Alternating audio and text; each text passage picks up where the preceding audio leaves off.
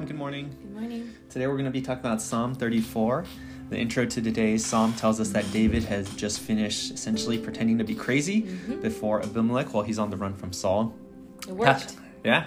And the passage reference is 1 Samuel 21. And just a quick side note here, lest there be any confusion on names, some commentators say that Abimelech is a general kingly name, which is why in 1 Samuel 21 you see the specific name of Achish as the name of the king. So I just wanted to point that out. So first thing I just wanted to share is, when you read through this psalm, I think one of the first things you feel right away is amazement at how David is able to speak such words while being on the run for his life. I think most people who go through what David went through might be in a state of fear, frustration, uncertainty. David, though, seems to be joyfully worshiping God, blessing the Lord. Verse 1, he says, I will bless the Lord. His praise shall be continually on my mouth. Verse 2, he's boasting in the Lord. Verse 3, he's magnifying God, exalting his name.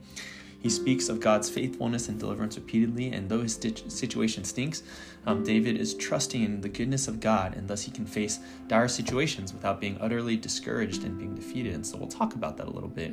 Yeah, and it's clear that his circumstances really don't define him. So verse 4, he says, I sought the Lord, he answered me and delivered me from all my fears. And I think this tells us about David's experiences in life in general. Right? When David was in trouble, he would seek the Lord in times of trouble. Verse 7, he talks about, just trusting that there's an angel of the Lord who's going to deliver him. Verse 17 talks about, again, crying to the Lord and for help, and the Lord will be able to deliver. And you get the sense that this is not a new experience for David. He's actually quite practiced in seeking the Lord, which is why he recommends us to do it. We know from the Bible, David was delivered many times in the past, whether it was fighting wild beasts, fighting Goliath, and battle after battle against the Philistines. And for David, each difficulty was another situation to seek after the Lord, to find him, to grow in his trust for him, to see that the Lord would deliver him. And I think one thing to note is not that the deliverance means the dire situation magically disappears, but ultimately he's delivered from the fear of the situation, I think, at least, in verse 4. And I think a big part of that comes from verse 18 later on, where it says, the Lord is near to the brokenhearted. One thing David seeks repeatedly is just the Lord himself, his presence.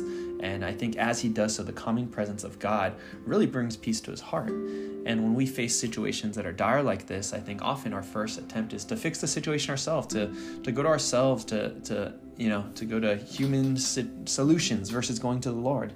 But I think David is teaching us a lesson from his experience. First, seek the Lord. Take some time to pray in any situation. Go to him. And you will find that he will save. He will deliver. So, maybe some of you are going through some things right now. Go seek the Lord. All right, that's me again. All right, so next verse I wanted to share about is just verse 14. Turn away from evil and do good. Seek peace and pursue it. I was also really challenged by what David does in the face of evil, because I think often the temptation, David's in a miserable situation, Saul's jealousy, the temptation is to fight back, to retaliate. We know David has 2 chances to kill Saul later and make all this pain stop, being on the run, but he chooses not to. But he realizes to kill another person, to take justice into his own hands, that would be doing evil back. Doing evil back towards evil done towards you will just create a negative loop that makes it harder and harder to stop. And so, he advises, turn away from that evil. Jesus will say the same thing later on in the Beatitudes in Matthew 5. He says, when we have enemies, he tells us not to repay them for what they did, but to pray for them and to love them. And let me tell you, that's hard.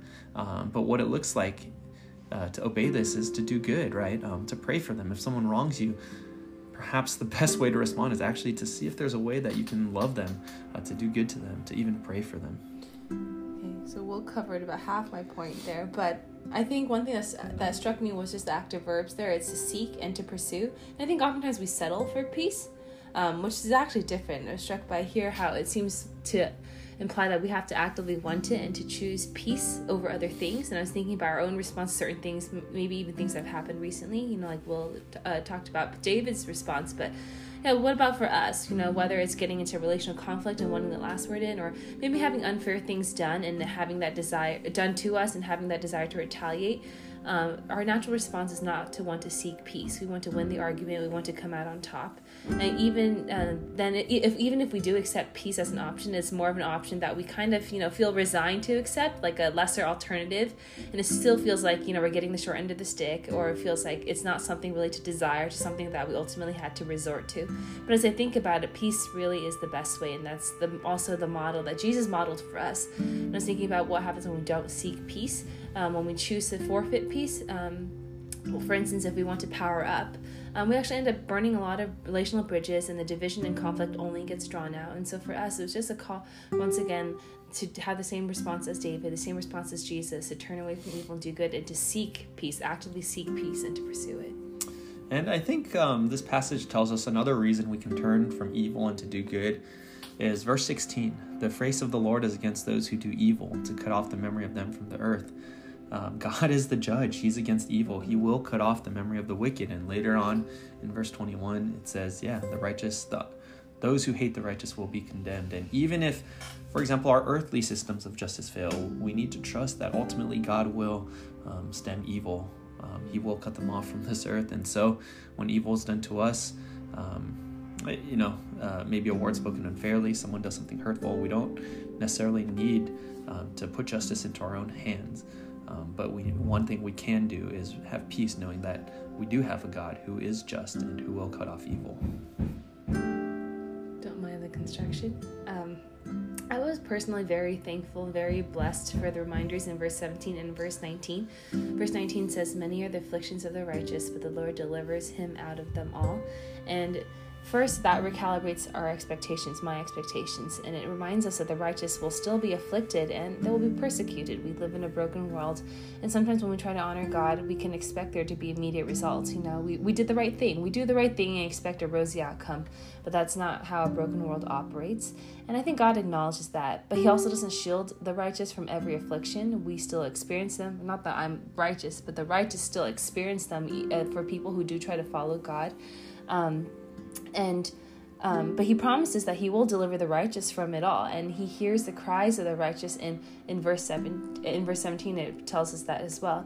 And it's not always according to our timeline. It's not always immediately. Sometimes we feel like, God, can't you see what's happening? Why won't you do something? Maybe not in the next hour or day or week or month or year, but in this lifetime we can still trust that God will deliver us, not only in the small ways but also in the greatest way of all, because ultimately he does deliver us from it all and gives us the hope of heaven. And then just to end, I was just thinking about, in light of different recent events, I thought about verses 21 and 22, shifting gears a little bit. And I thought about how it uses the word condemned a couple of times. It says that those who hate the righteous will be condemned, but those who are God's servants, those who take refuge in God will not be condemned. And I was just reminded again that ultimately the most important thing is whether or not we're condemned, but by who? By people? No, it's by God. Whether we're sentenced under God's judgment for the life we live and the decisions we've made. And experientially, I thought about how the opposite of verse 21 and 22 feels true. It feels like it's flipped. It seems like those who try to live out a righteous life, who love God and follow his commandments, are the ones who feel condemned by other people, especially those who don't know God. But I think ultimately, once again, we have to reaffirm once again that we are living under the judgment of God, and just to be thankful that in the end God says that those who follow him, those who are righteous, will not be condemned by him, and that we can take refuge in him. Amen. All right, see you guys tomorrow. Bye-bye.